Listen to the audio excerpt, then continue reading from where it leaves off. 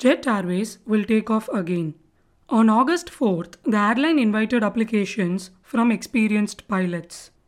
This is the first time the airline has issued a job posting. The move indicates that the new promoters of Jet Airways have restarted operations again.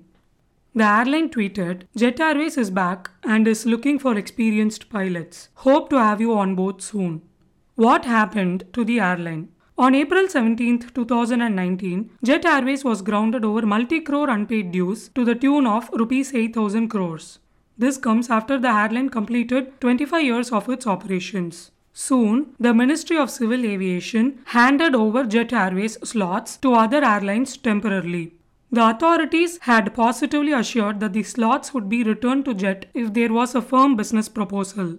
So, what is the company looking for at the moment? The company has posted a survey link with over 30 questions, including the experience of pilots on a B737 and A320 aircraft. Jet Airways also asked for experience on its A330, B777 and B787 aircraft.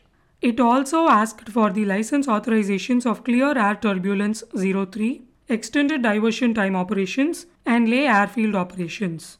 The company had close to 22,000 employees on its rolls, including 6,000 contract staff at a point in time. But currently, there are only about 2,800 to 3,000 employees on its rolls.